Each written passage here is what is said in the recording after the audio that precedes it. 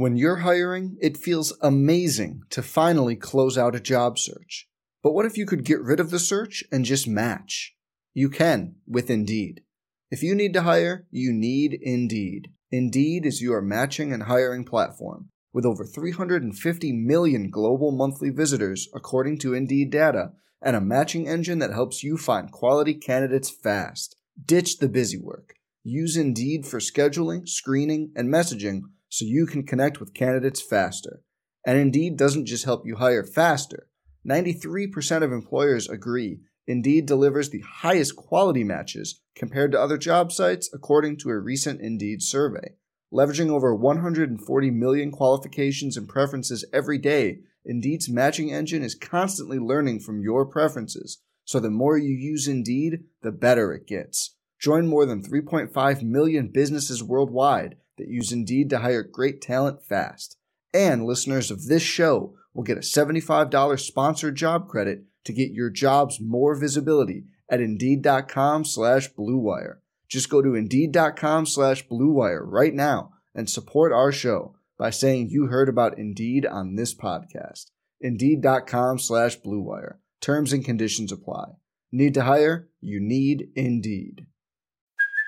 Hey, it's Kaylee Cuoco for Priceline. Ready to go to your happy place for a happy price? Well, why didn't you say so? Just download the Priceline app right now and save up to 60% on hotels. So whether it's Cousin Kevin's Kazoo Concert in Kansas City, go Kevin, or Becky's Bachelorette Bash in Bermuda, you never have to miss a trip ever again. So download the Priceline app today. Your savings are waiting. Go to your happy place for a happy price. Go to your happy price, Priceline.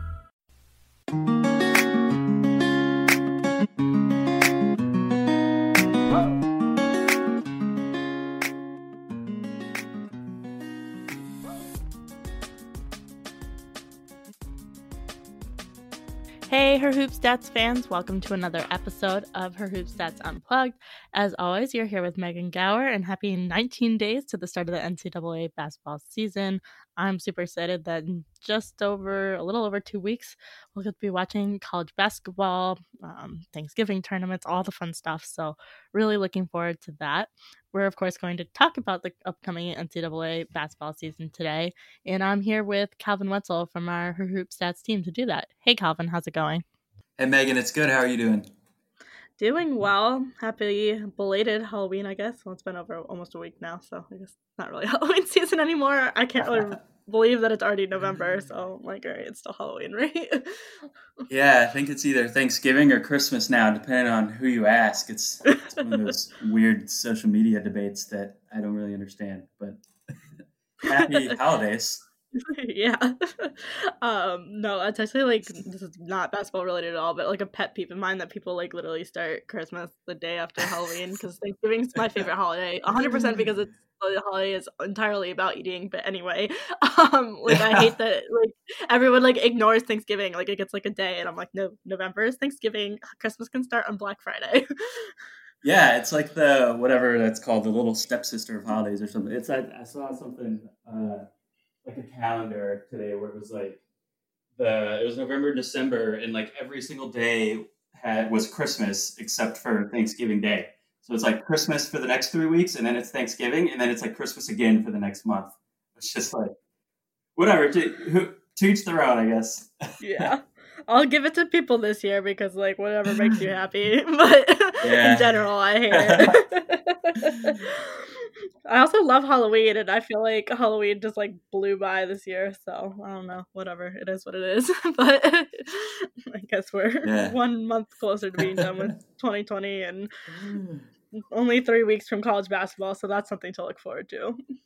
Absolutely. So Megan's favorite holidays are the holiday where we eat turkey and mashed potatoes and the holiday where we eat candy. So yes. Holidays where we eat. I'm all about it.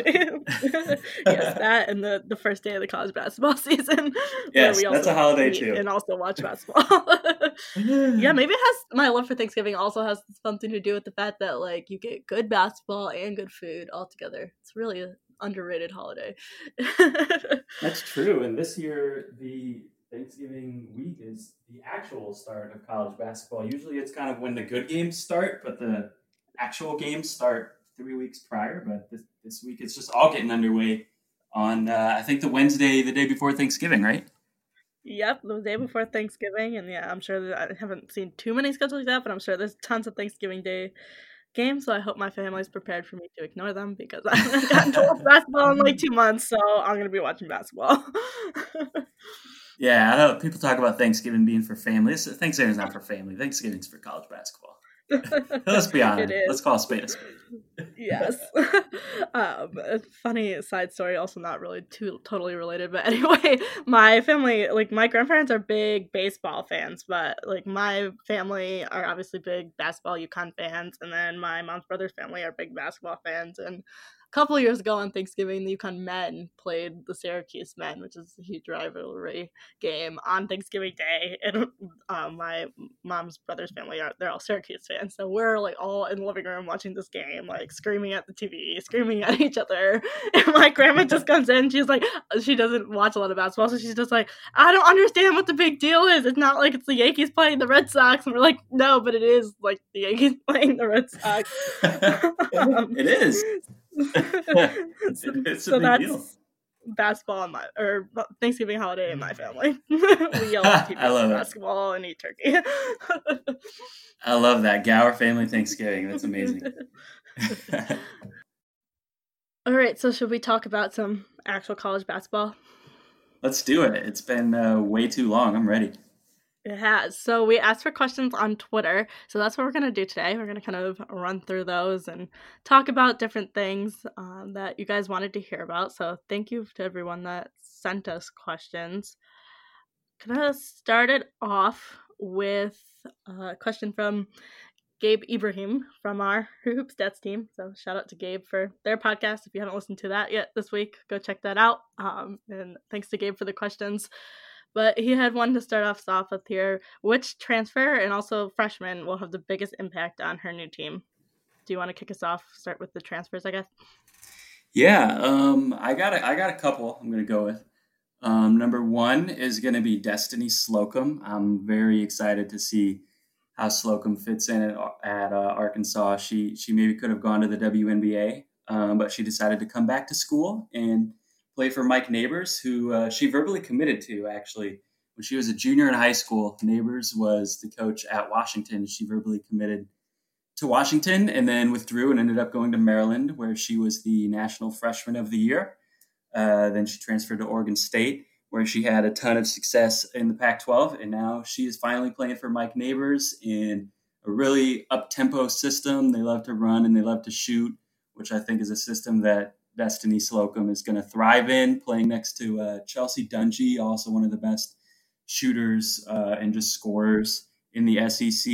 And having Kelsey Plum, being able to learn under the tutelage of Kelsey Plum, too, who Neighbors brought in to be an assistant coach this season. So I'm really excited to watch Arkansas and watch how Slocum fits in there.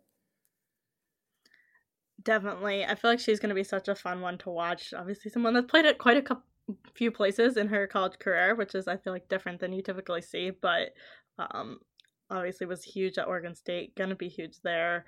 Should make the SEC a little bit more interesting, right? You've got kind of some, in addition to, your South Carolina, which we'll talk about in a little bit, but we've got some other teams that are kind of near the top of that conference that are kind of all competitive with each other, and I think that we saw Arkansas in that group a little bit anyway last year, kind of a surprise team there, but adding her obviously makes it even more likely that they're going to be up with the kind of top group in the SEC again, so that will be fun to watch. Yeah, and she's obviously she's a fifth-year senior with the transfer from Maryland to Oregon State, having to sit out a year, and Chelsea Dungy redshirted a year and is a fifth-year senior as well. So you're talking about a backcourt that not only can both run and shoot and is a great fit, in a run-and-gun type of offense, but also a backcourt that's both fifth years and has as much experience, in veteran leadership as any backcourt in the conference and maybe in the country. So that's going to be really important when you're playing a young South Carolina team who's full of freshmen and sophomores. Right, and while we're talking about transfers and experienced backcourts, I feel like we need to talk about Dejanay Carrington transferring from Stanford to Baylor. Obviously, Baylor's had a little bit of a success. That's a joke. A lot of success with grad transfer point guards in the past couple seasons. They won the national championship with Chloe Jackson, who transferred to LSU, and then we're on what looked like a Final Four path before the season ended last year with Taya Cooper. So I'm excited to see what Dejanay Carrington does there, especially because you add in the fact that she transferred from Stanford. So she transferred from a top program to Baylor to play in that role. Yeah, she's definitely another exciting one to watch, and you're right. Kim Mulkey has that history with having a lot of success with those transfer point guards. So that's gonna be a fun one in the Big 12. The other one that I had, and I don't know if you had any more as well, but going back to the SEC, Shakira Austin transferring from Maryland to Ole Miss. I'm interested in Ole Miss in general. I know we're going to get to Gabe's other question about the freshmen here in a bit. Ole Miss, actually, I could bring them up with both of these questions because Shakira Austin is going to be an impact transfer for them, and be a big presence for them right away. Her freshman year, Maryland, she was top 15 in the country in blocks per game, 6'5". They also have two top 50 recruits, a top 15 and a top 50 in Madison Scott and Jacoria Bracey. So to me, the interesting thing about Ole Miss is that they were 297th in the country last year in her Hoop Stats ratings. That was the bottom power conference team. But Coach Yolette McPhee-McEwen has this team obviously headed in the right direction. She's in her third year, so this is her second recruiting class, bringing in 2 impact freshmen and an impact transfer. So I'm really more interested in these kind of long-term and, 2-3 years from now to see the direction that this program goes, because they're not going to compete with South Carolina in the SEC or anything like that this year. But I don't think they're going to be a doormat either. And I'm really interested to see the impact that Shakira Austin, back to our question about the transfers, the impact that Shakira Austin can have for them. Definitely. That's like 3 big additions for them. I think if nothing else, it takes the floor of the SEC and elevates it to a better level. I'm sure they're not going to be 297th in the country with that talent this year. So really interesting to see long term. And then another transfer I had going the opposite direction. So from the SEC and now to the Big Ten, you have in similar teams too, I guess, because you've got Chloe Bibby going from Mississippi State to Maryland, which is a big move as well. I'm gonna guess that, I don't know this for sure, but probably left Mississippi State due to the coaching change with Vic Schaefer heading down to Texas, and obviously going to be a big piece to a Maryland team that lost a lot this offseason. They had a lot of people transfer out, but kind of gives Maryland something there that people know what to expect from. Yeah, interesting kind of trading states, right, from Mississippi and Maryland. Yeah, she'll definitely be a big one. That Maryland is an interesting case that you bring up. They have a lot of people transfer in and out, it seems like, every year. And Taylor Mikesell is another one we haven't talked about who transferred out and is immediately eligible. I think everyone's immediately eligible this year. Yeah. But she's immediately eligible to play for Oregon. So that'll be an interesting one to watch at Oregon. They bring in her, and then also Sedona Prince from Texas, who transferred a year ago but had to sit out. So this will be her first year with Oregon. And actually, she didn't get to play for Texas due to an injury. So this will be just her first year on the court of college basketball. So Taylor Mikesell and Sedona Prince is a duo that I'm really, really excited to watch as well. Agreed. And yeah, to your point, I think they're just letting everyone well, I think they're supposed to approve that new rule, right, that everyone gets a one-time transfer in the next few months anyway, I guess. So I guess they're just preemptively doing that and just letting everyone play this year, which I'm fine with. Always thought it was a dumb rule, but yeah, absolutely, it's refreshing to see the NCAA kind of do the right thing in regard to transfer waivers. Yep, exactly. Yes, the 18-year-olds might not know exactly what they want for the next 4 years when they make a commitment in their junior year of high school. Oh no. Anyway. Yeah. All right. Yep.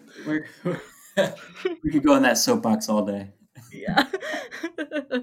So should we talk about the freshmen? I'll give the obvious answer here, which is Paige Beckers at UConn. Obviously, probably the most talked about recruit in a long time. I mean, maybe ever, just because of the amount of social media attention that she's gotten. Number 1 recruit in the country, I think widely recognized as the best recruit since either Asia Wilson or Brianna Stewart. So kind of like one of those players that you're expecting to have immediate impact and a big impact on the college game in the next 3-4 years. Yeah, I was going to ask you about her actually as the UConn expert of our team who just got done recording a UConn podcast right before this one. I was going to ask you, Paige Beckers, in your opinion, is UConn's best recruit since who? Or would you say Brianna Stewart? Yeah, I would say Brianna Stewart. Definitely the most, hyped recruit since Brianna Stewart. Whether she'll be the best player since Brianna Stewart, I feel like there's still big shoes to fill there, right? Because you've got Nafisa Collier and a couple other All-Americans, in that window. But I feel like I was hesitant to jump on the Paige Beckers hype train because I was just like, it's a lot of pressure for an 18-year-old kid, like all this attention. But I mean, Gino said she's good with, talking positively about freshmen before the season even starts is always a good sign. So I think she's going to do big things at UConn. Yeah, definitely. I'm really excited to watch her, and it's a really big recruit for UConn too, who I feel like obviously historically Gino has been as good of a recruiter as anyone. But I feel like Dawn Staley has been maybe out recruiting him a little bit in the last few years. So for him to get a number one is pretty big. And when it's not like UConn has gone anywhere, but people think they've gone somewhere because they're not undefeated every single year anymore. And so it almost like feels like UConn has come down off of that top tier. Last year they were probably not headed for a 1 seed for the second straight year. It's big for him to bring in a number 1 overall recruit, I think. Yeah, you say that, but then I'll raise you the fact that there wasn't a number 1 recruit last year, but the year before you had Kristen Williams was the number 1 recruit, Megan Walker was the number 1 recruit, Katie Lou Samuelson was the number 1 recruit. There was plenty of them. But Paige, I think, is another level of number 1 recruit. I think there's number 1 recruits, and then there's number 1 recruits that are you're what you would call program changers if she went someplace else. So. Yeah, definitely. You raise a valid point. They get a lot of number 1 recruits. I guess I kind of feel like Dawn Staley maybe is going for the volume more. Yep. She had 3, top 10 or top 15 freshmen last year. I think next year in 2021, she has number 2, number 3, and number 4 coming to South Carolina. So she's kind of out voluming Gino in the sense. Gino lands his 1 gold star, whatever you want to call it, 5-star recruit, number 1, and Dawn Staley just fills her team with top 10s. But Gino's still there, definitely. And Beckers is absolutely more hyped than I think any of those names you mentioned since Brianna Stewart. Yes, for sure. Honestly, I feel like she's more hyped since Brianna Stewart, and not because I think she's gonna be better than Brianna Stewart. I think it's just I've said this kind of last week too, but this is the world we live in now, the social media and the attention, which is obviously awesome for the women's game, but it's just so much different than Brianna Stewart came to UConn when I was starting college in the world, so it's just so much different than it was 8 years ago or whatever that was. Yeah, you raise a great point I was going to bring up as well. It's who knows how hyped someone like Brianna Stewart would have been, and it's not like we're talking about the 80s or 90s, it wasn't that long ago, but yeah, technology and social media and everything like that changes so fast these days that just the ability to build your brand on Instagram, for example, as a 16-year-old today is just unbelievable compared to what it was even in the recent past. And the same thing with Zion Williamson on the men's side. He became just an instant social media sensation, dunking on everyone, in high school. And there's no way he would have been that hyped in 2010, for example. Right. Exactly. Yeah, it just totally changes the way things go. I mean, even now, TikTok, I'm too old to understand what TikTok is, but it makes me feel old. But you've got these high schoolers that are making millions of dollars on TikTok, and I'm I don't understand. It's such a different lifestyle than when you or I was in high school. Yeah, I definitely have no idea how TikTok works either. It makes me feel like I'm 70, but it's cool that I love just that the women's game, like you said, but also just young athletes have sort of a way to capitalize on their brand or whatever you want to call it. Mm-hmm. Agreed. I think it's great for the game. Yeah. But going back to freshmen, who else do you have on that list other than Paige, which is kind of the obvious person to talk about here? Yeah, so obviously she was at the top of my list. And then I mentioned the two from Ole Miss. I had them on my list just as sleepers, maybe if you want to call them, or just kind of non-top tens that I think will have a huge impact on their program from the standpoint of they're going to a program that isn't accustomed recently to getting those types, even a top 15 or top 20 recruit. So they'll have a huge impact right away, as opposed to if they went to, say, a UConn or an Oregon. But then the other one we haven't mentioned yet that I'm excited about is Cameron Brink at Stanford. We might talk about her a little bit more when I know we're going to get into the Pac-12 some. She's number 3 overall, and she's going to join Haley Jones, who was last year's number 1 overall and missed the latter half of the season with an injury and should be back. So Stanford's going to put a number 1 and a number 3 together on the court with a bunch of players returning as well. And Cameron Brink, from everything I read, I wish we had more sort of coverage of recruiting on the women's side, so we could, every once in a while you see on ESPN there's high school boys basketball games and you can watch the top recruits. Zion was on TV before he went to Duke, but we don't really get that on the women's side. I wish we did more so I could see these players play more before they get to college, but I have obviously read a lot about players like Beckers or about Cameron Brink, and she's, for everything I read, she's an athlete. She's a rim protector, but she's a gazelle and she can run the floor. And I'm really excited to watch her play at Stanford. Yeah, I mean, obviously we talked about the Pac-12 a ton, one of the most exciting conferences in women's basketball in general, but agree, I'm excited in general about Stanford this year. I think we'll talk about that more later, but she's going to be a fun addition. To your point about being able to watch the high schoolers, though, I totally agree with that. I wish there was more opportunity to do that.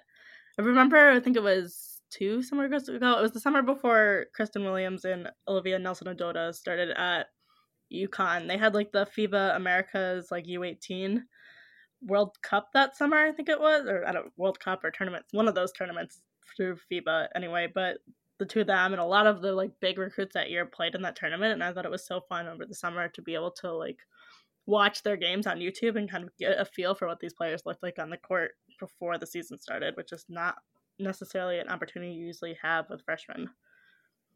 Yeah, absolutely. Hopefully that's another thing that'll be growing, in the women's game in particular. The more social media grows and the internet and streaming type of options grow, it would be really fun to be able to know about these players, sort of their game, just by watching their game as opposed to just what we hear about them or maybe YouTube highlights, because YouTube highlights make everyone look good, but it would be really cool to be able to know about some of these players a little bit more before we see them on the college court.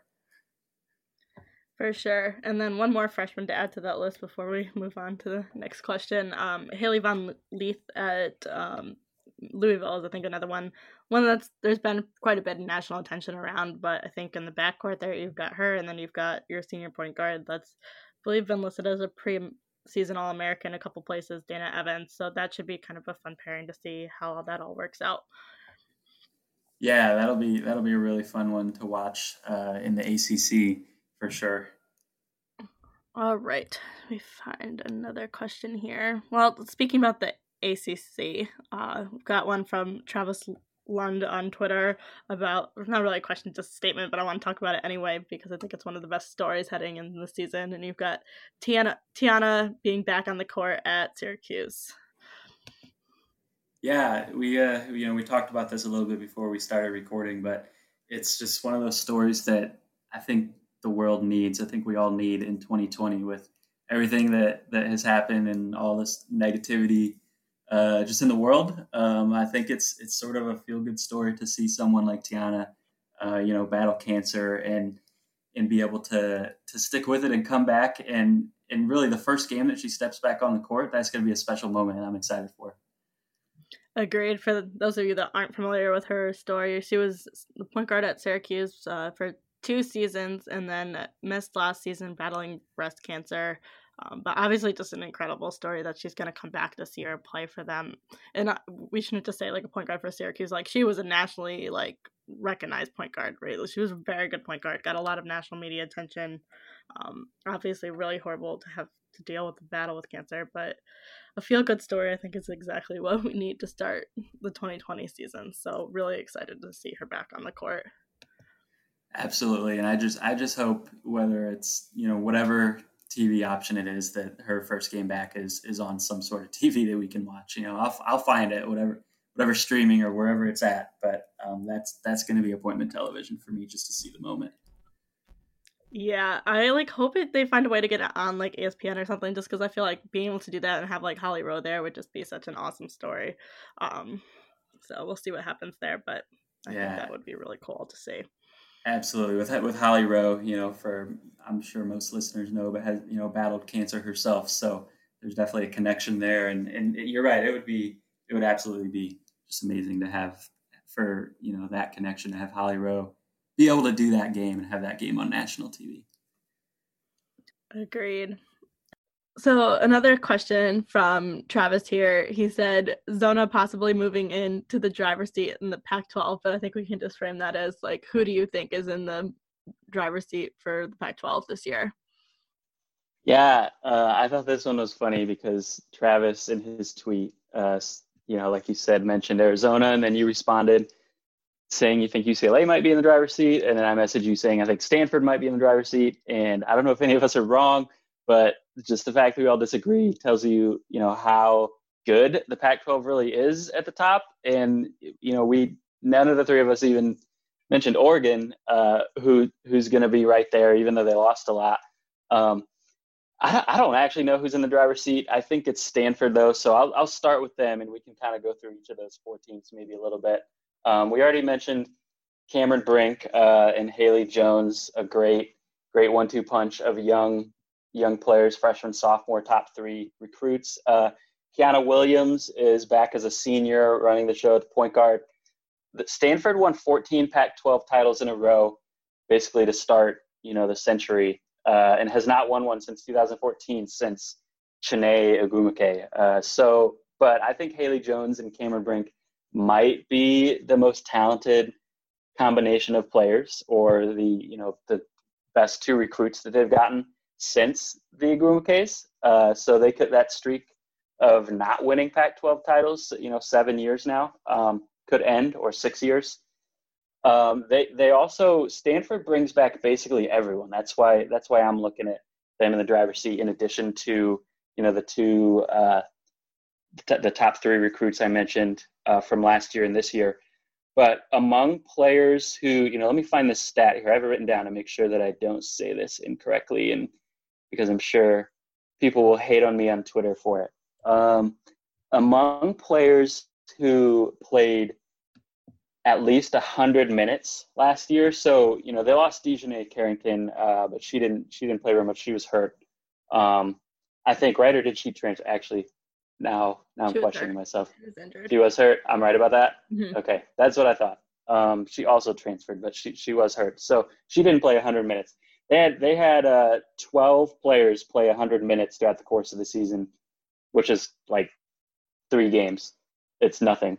11 of them are back.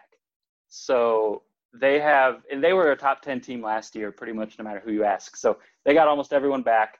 They got their number 1 recruit from last year back, who missed the latter half of the season. They got the number 3 recruit this year. So I do think that they are maybe the team to beat, but this is a league unlike the SEC, where there's not necessarily any challengers for South Carolina, or the Big 12, where there's not necessarily any challengers for Baylor, where there are definitely a lot of challengers. And you obviously aren't picking Stanford, so I know you were on that UCLA bandwagon last year, but you're on the bandwagon again this year. I mean, I don't pass up a chance to hype up UCLA, but yeah, I mean, well, last year my take that they could win the conference was more of a scheduling cliche, and not actual take that I thought they were going to be better than Oregon. But I really do think that UCLA has a chance to kind of be in that top spot this year. I think last year, right, it was kind of clear that Oregon was probably going to end up on the top there. But this year, I think UCLA's got a real chance. You've got Michaela Onyenwere, that's going to be a senior. I take every excuse I can to talk about her. I think she's going to be a lottery pick. Just such a fun player to watch. And then you also have Charisma Osborne, who was a freshman for UCLA last year, but really good freshman season for her. I think you're just going to see more from her this year. So that, and then plus they return most of their other pieces as well. So I think they're going to build on where they were at last year and be in a really good spot heading into the season. Yeah, it's interesting how much talent and production returns to the top of the Pac-12 outside of Oregon. Stanford returns almost everyone. UCLA, I think they really only lost Japreece Dean in terms of sort of impact players that they lost. And Charisma Osborne, I was going to bring her up too. She led the team in three-point shooting. It was 33%, so it wasn't exactly – they didn't shoot very well from three as a team last year. They were 291st as a team. I think that's something they're going to have to improve this year if they want to win the Pac-12. And obviously Osborne could take a step up in that department, lead the team again in three-point shooting. I'm definitely excited to see her. UCLA was 27th in our ratings last year, which doesn't exactly line up where I think the sort of popular opinion had them. They were always in the top 25 of the polls and often a lot higher than that throughout the course of the year. So the analytics didn't necessarily like them. The eye test liked them a lot. And it's basically the same team as last year. They didn't have any top 100 freshman recruits coming in. They don't have any transfers coming in. So you're really talking about the same team as it was last year. So yeah, you're definitely right. They definitely are going to be right in that mix again at the top of the Pac-12 with those sort of big four. And Michaela Onyenwere, You said it better than I did. Did I? Okay. You get the accent right. I don't know if I said it right either. I listened to her own voice say it before this podcast to make sure I get it right. On the website, when you click the little button, and it has the players themselves saying their names, which I think is great. Because that clears it up, because we listen to the announcers, and the announcers are wrong half the time. Yeah. So I did that, and I still think I might have mispronounced it, but I'm glad you think I did okay. It's a hard name to pronounce. Yeah.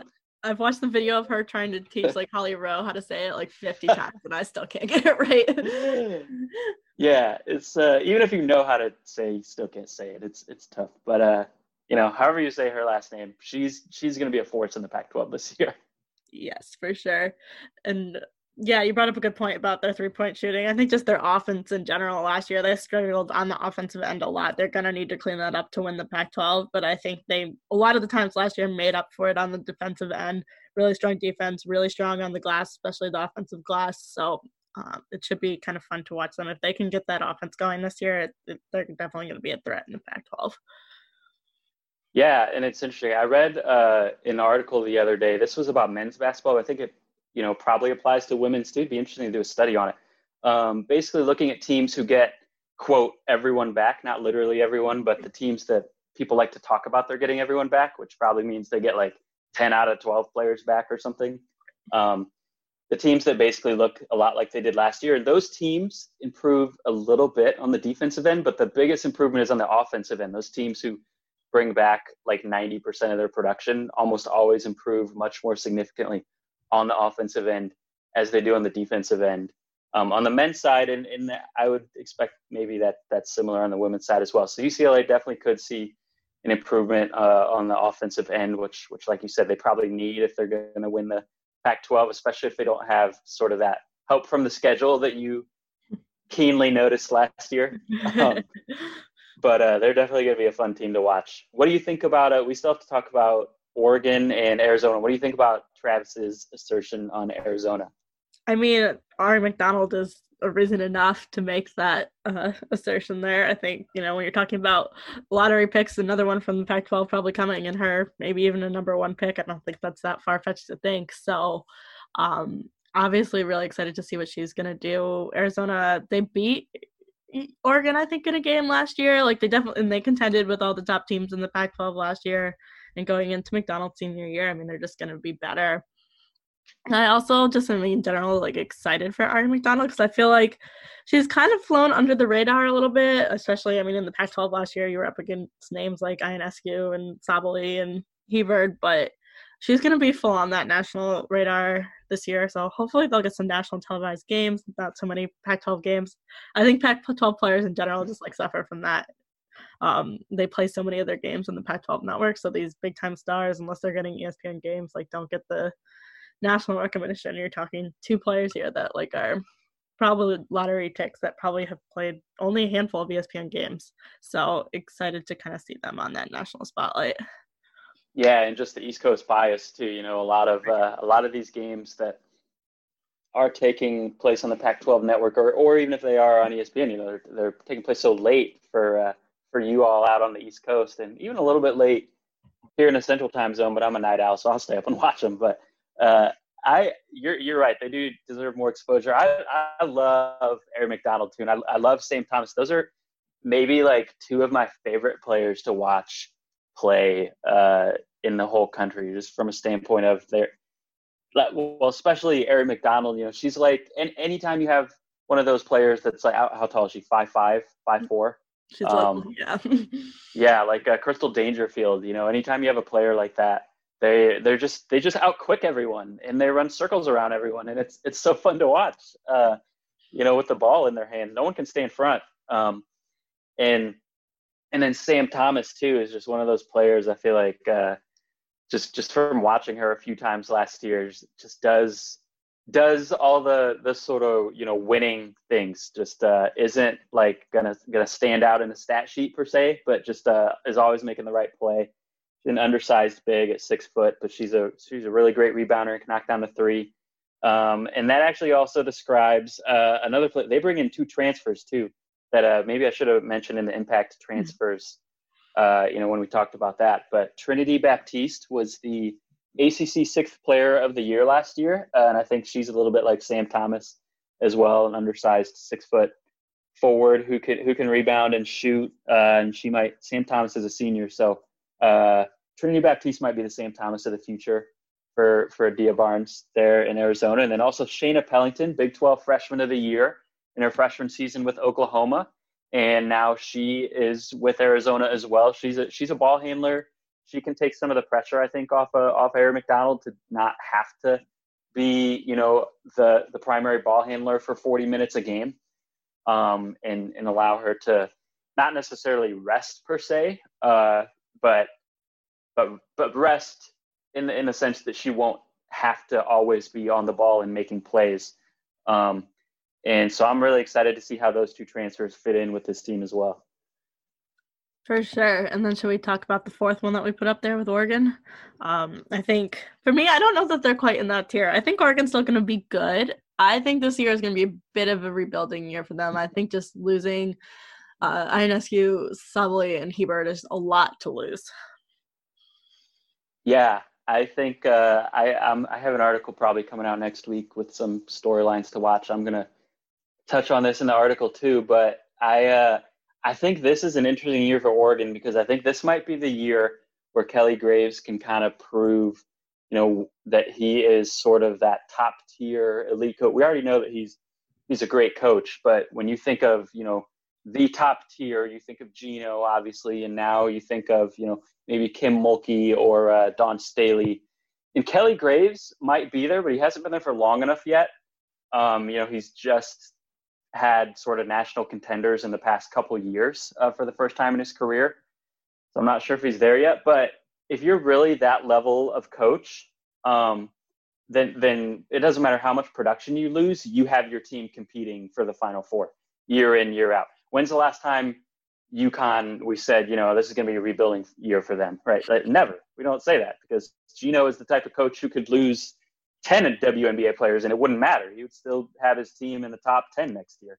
And so I'm not sure what the answer is, to be honest, whether Oregon will be able to sort of reload as opposed to rebuild or not. I do know they have the talent. They have they have the top recruiting class in the country. They have 5 top 20 freshman recruits, which is insane. And then they also, we talked about with the transfers earlier, Taylor Mikesell and Sedona Prince, both will be playing for them this year. Taylor Mikesell coming from Maryland, Sedona Prince coming from Texas, where she never actually played due to injury. But they obviously, those two are very talented, and Prince is 6'7" and is going to be a force in the paint. And then they also have Satu's younger sister, Nayar Sabali, who hopefully is going to be healthy this year after, you know, 2 back-to-back seasons that she missed due to injury. So knock on wood, we'll be able to see her play as well. So they have a lot of talent. But you're right. They're also replacing Sabrina. They're replacing Satu. They're replacing Ruthie, number 1, 2, and 8 picks in the WNBA draft. And then Mignon Moore was a starter for them as well. And she's gone. So they actually lost 4 starters. It's a lot to replace. And it'll be really interesting to see whether Kelly Graves is able to win right away with this sort of new group, or with a bunch of talented players, but a bunch of young players, and especially in an off season where they didn't get to work very much together, obviously, because of COVID-19. So you have freshmen, you have transfers. These players really haven't had a chance to sort of develop that chemistry. So I'm excited to see. Oregon's kind of a wild card for me this year. I think they could win the Pac-12 or finish 4th or 5th, really, anywhere in between. Yeah, I would kind of agree with everything you just said. To me, there's no doubt in my mind that Oregon has kind of established itself as part of this elite, kind of group in women's basketball, right? I think most of the teams that are in that group, it starts with your like one big time star. Well, they really had a trio of big time stars, but Sabrina is kind of the name that people will remember there. And then it's like, can you quickly rebuild after that? And everything about Kelly Graves' roster going into this season says like, yes, they've got a top recruiting class, big time transfers. I don't know that it's going to all come together this year. There's a lot of question marks when you're relying on that many freshmen, but I have no doubt in my mind by like next year, we're definitely talking about them as a top program again. So I think they're officially kind of like have made their way and established themselves in that top tier. Absolutely. The question is this year, right? Because you know that they have the talent with those transfers and freshmen to get right back in the picture, as soon as 2021. But without that practice time, with all the new faces, will they be able to be at that level right away, or even by the end of the year? Will it take them a year? And I don't know the answer, but it'll be fun to find out. Agreed. Okay, so another question here from Rod Porsche on Twitter said, how do you think the lack of fans attending games might impact teams who typically play in front of large crowds pre-pandemic? He mentioned the Pac-12 in specific, and zero-fan arenas. Does it hurt like the big-time teams from last year? So Oregon State, Arizona now have very little home court advantage. You have thoughts to kick this off there? Yeah, I think it always is going to hurt a little bit. We haven't seen college basketball yet with no fans, but we have seen quite a few other sports now with no fans, and it definitely takes away some of that home field advantage, in the sense that that's kind of where you get your energy from. The fans really giving you that boost when you go on a 10-0 run or something like that.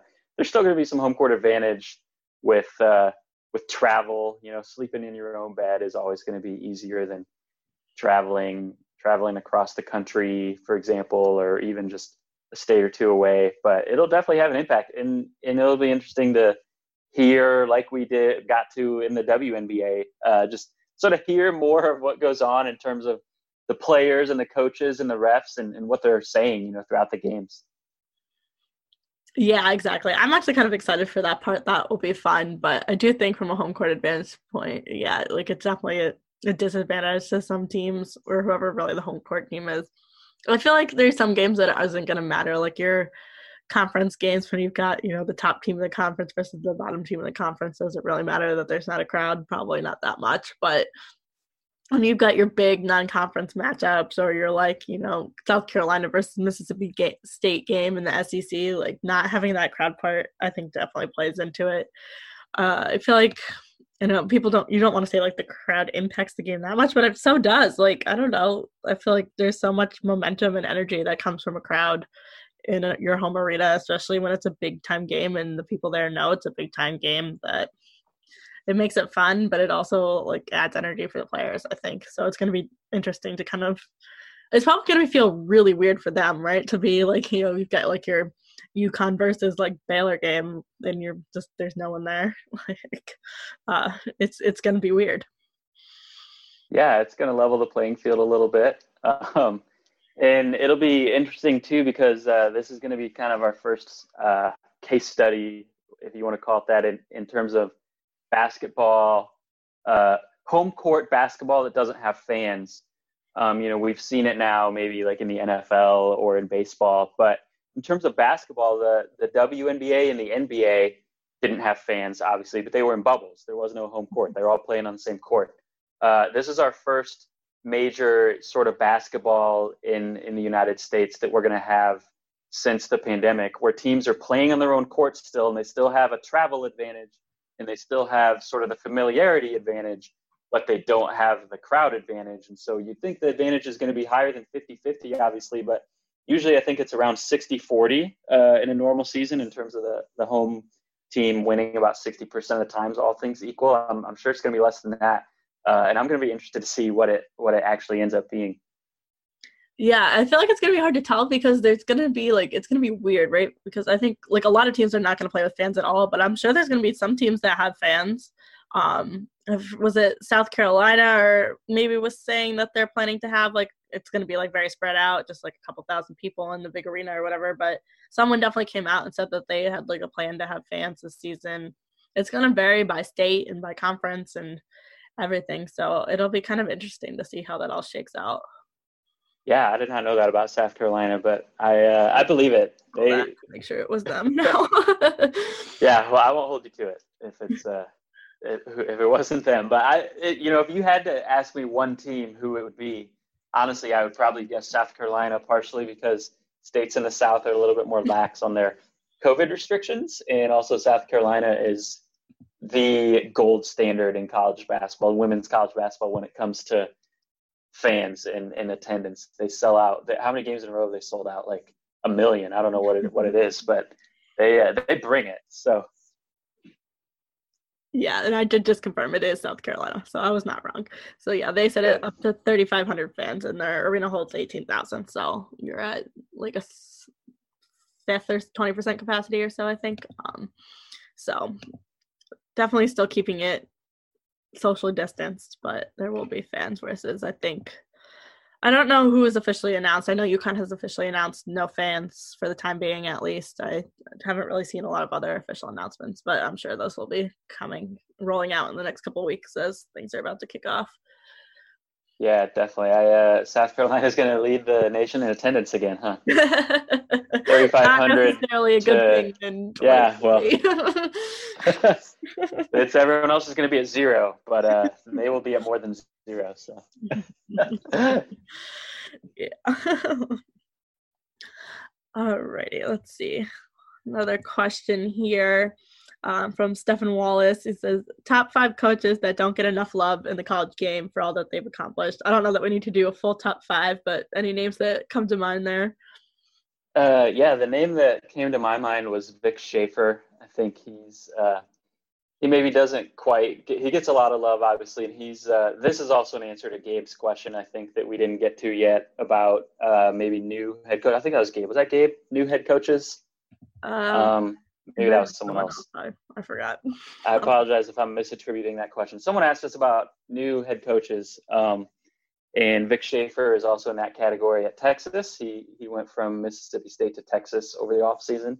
So this is his first year in the Big 12, which I think will be fun to see his Texas teams go up against Kim Mulkey and Baylor. But he always had Mississippi State just elite on both sides of the ball.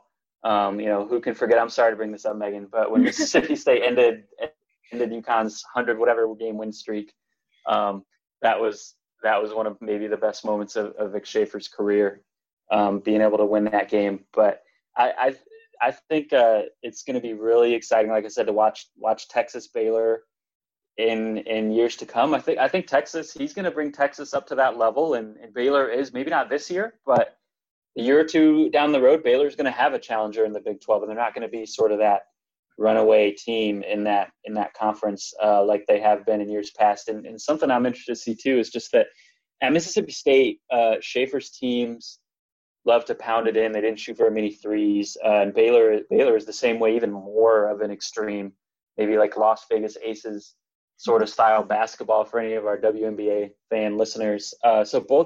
But if Schaefer sort of takes that philosophy to Texas, that'll be a really fun sort of old school matchup to watch in state rivalry.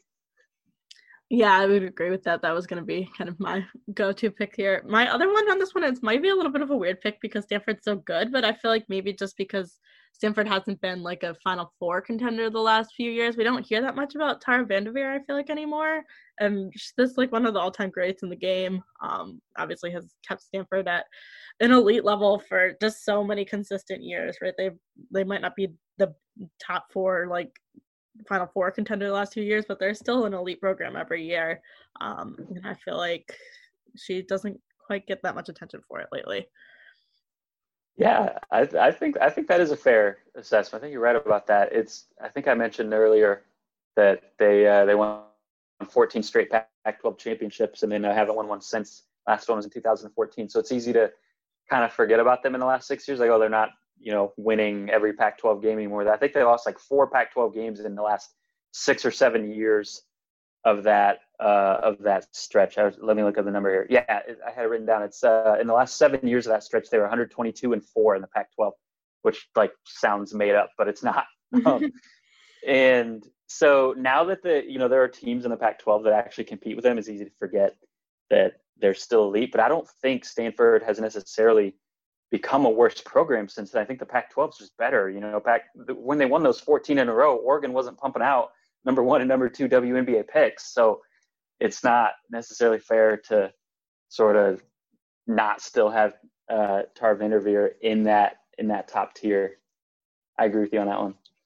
Right. Yeah. We've talked about so much the Pac-12 the last couple of years that it like feels like the norm, but it's like it's easy to forget that 3 years ago you weren't really talking about the Pac-12. Like no one really cared about the Pac-12. It was just like Stanford, and then no one else was like that high up on the ratings. But obviously that's changed dramatically in the last year. They've been, I think, the last 2 seasons one of, if not the best conference overall. I think last year they were the best. Year before, I'll let you toss it up between them and the ACC. But yeah, they've just been really dominant the last couple seasons that it's hard to remember that at one point they weren't like on that level.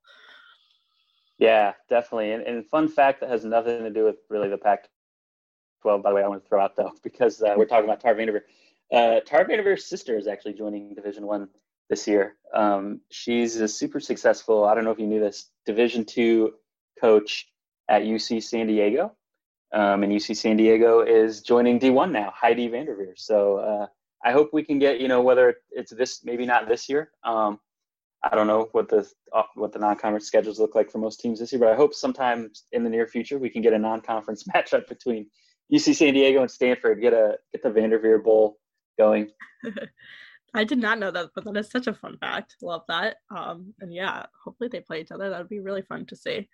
I wonder if they ever, I don't know this, I'm just like saying, like, I wonder if they ever played like an exhibition game against each other at any point, because in non-COVID times usually teams play like a Division II school or something for an exhibition game before the season starts. I feel like it would have been fun for them to play against each other. That's true. I'll bet they did. I have to look it up, but that'd be the ultimate sibling rivalry. That's Hatfield to Red Story.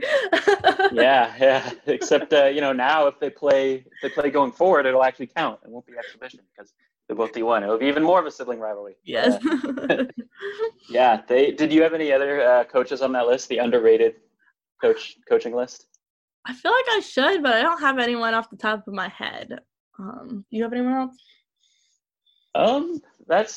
I didn't write anyone else down. I'm just coming to mind just now that I think about it is Joe McEwen at Northwestern. I don't know if he's underrated or not. It's not like Northwestern's been elite or anything for the last decade or two, but they were really good this past year. They could be really good again this year. They bring back a lot of pieces, and he has a super interesting defense called the Blizzard that I'm fascinated by. It's like a 1-3 zone or something, and I love watching it in the Big Ten. Our listeners don't know I live in Illinois, so watch a lot of Big Ten basketball, and so I think he's been there for a long time, and that defense, even before Northwestern was sort of making national noise last year, the defense was always good. So maybe you could throw him into that. Definitely not like a Vic Schaefer or Tara Vanderveer type of level, but I don't know, someone that I think maybe deserves a little more love, and hopefully we'll get a little bit more love this year if he can come anywhere close to repeating what they did last year. Yeah, the Big Ten was so much fun. I think like unexpectedly so much fun last year. Like ended up being one of the top conferences in the nation. Not necessarily because they had like a bunch of elite programs, but just they were so good, like top to bottom. The bottom was so high, and kind of night in, night out. It was competitive. That was just a lot of fun to follow. Yeah, I mean, the Big Ten had they did not have the best team or the second best team, but they definitely had the best 8th best team or the best 9th best team. Right. They had these teams from 9 to 12 who could really compete with 3 or 4 on any given night, which most power conferences don't have. So very fun league. I hope we get more of that this year. Agreed. All right, so I think that's all the questions we're going to answer today. Any other random college basketball stats you want to share, Calvin, before we wrap it up? Yeah, I'll just maybe leave on this, going back to Gabe's question about new coaches, mentioned Vic Schaefer, but just want to leave by wishing Neil Ivey, lots of success at Notre Dame. I'm excited to watch her play as well. We didn't talk about her at all and taking over for Muffet McGraw. That's a big storyline in the season that I know we're running out of time, so maybe we don't have to get into a bunch, but just wanted to throw that in there before we leave, that I'm really excited to watch her coach at Notre Dame and hopefully get Notre Dame back to the level where we're accustomed to them being. Agreed. Excited for that as well. So yeah, we'll wrap it up there. And with the official countdown when this comes out, it'll be less than 3 weeks from the season. It'll be 3 weeks from today. It will be Thanksgiving. Crazy. But yeah, countdown to the season is officially on. Absolutely, Megan. Happy Thanksgiving, Merry Christmas, Happy Halloween. All of the holidays. Time to all of the holidays. 2020. Thanks for joining, Calvin. Thanks for having me, Megan. Thank you for listening to today's episode. Make sure that you rate, like, and subscribe to the podcast wherever you're listening. Also, heading into the NCAA season, don't forget to check out the stats site at herhoopstats.com. All of the kind of women's basketball insight that you need for the NCAA season. Some new features dropping soon, so be sure to check that out. Also, make sure you're subscribed to our newsletter and following us on social media at herhoopstats. You can find all of our stuff there. Thanks for listening.